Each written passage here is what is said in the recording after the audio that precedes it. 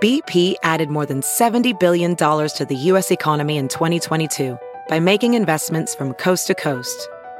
Investments like building charging hubs for fleets of electric buses in California and starting up new infrastructure in the Gulf of Mexico.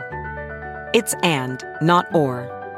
See what doing both means for energy nationwide at bp.com/investing in America. When you think of narcissism, what do you think of? You probably think of things like being arrogant, self-centered, inconsiderate of others, having contempt for other people or looking down on them and thinking yourself better than them. And that's all very normal to think. Do you ever think of being narcissistic as being a virtue or being a good thing? Well, it's pretty hard to, right? Because it doesn't seem like any of those characteristics could possibly align with virtue. And maybe they don't. But a very interesting piece of research has been done by John Hardin, an assistant professor of political science at Ripon College. It was published in the Journal of Conflict Resolution. And it's not about narcissism per se, it's about U.S. presidents and to what degree they're narcissists or not. So what he did is he took established psychological assessments of the various presidents using data from presidential historians, trying to balance the ones who were favorable to these presidents against the ones who were unfavorable so as to avoid the bias of party affiliation or something like that. And using those personality characteristics, he then assessed each of the presidents a numerical score based on how they performed on the big 5 personality facets associated with narcissism. Those 5 are things like low modesty, high self-importance, seems pretty straightforward, low straightforwardness, which is a narcissist who is willing to bend the truth to get ahead, so their adherence to truth is sort of a, as long as it benefits me, yes, kind of characteristic. Low compliance, which is being socially aggressive or insulting in response to interpersonal conflicts. They're not typically trying to play by the rules or play by the same rules as everybody else. High excitement-seeking behavior, thrills, crowds, things that reinforce the ego. And high assertiveness, which is a preference for acting, decisiveness, taking the lead, particularly because this translates into being able to take credit for things that turn out well.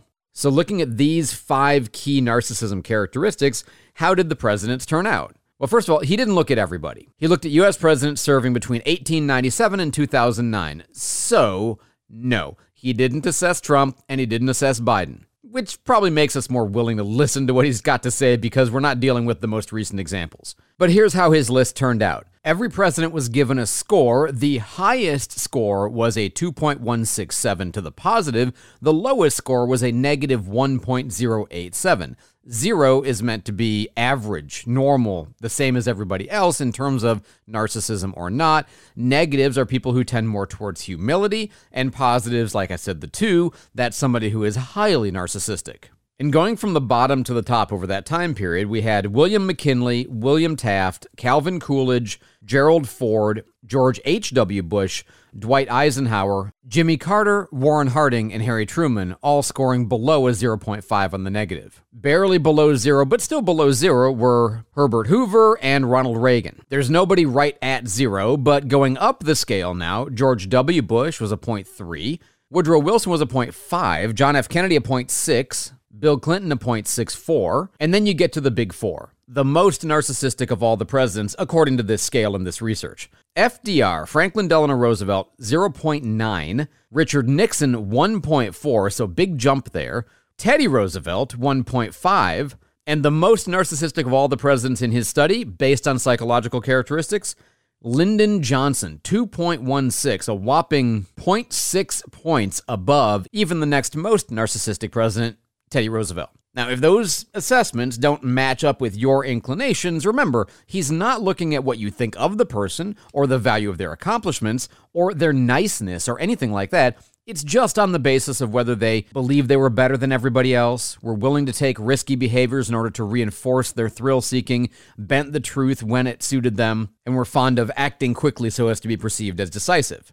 Now, surely some of those characteristics are actually quite favorable for somebody to be president. I think of like the Panama Canal construction, for example. Maybe it takes a Teddy Roosevelt to get that done. And maybe it takes an FDR to win World War II and establish the New Deal. But the big takeaway in the research was how it related to warfare. Narcissistic presidents tend to get into war, or more particularly to stay at war longer, because unless they can see a way to declare victory, they're unwilling to quit, whereas non-narcissistic presidents are less inclined to enter warfare and more inclined to end it because they're always looking for peace and they don't care about personal ego in the thing. And his research did seem to indicate a fairly consistent correlation between high narcissism and duration of warfare during a presidency.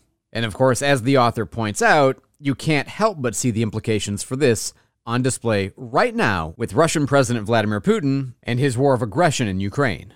I'm Andrew Tallman. Thanks for listening to The Daily Break, brought to you by Newsweek.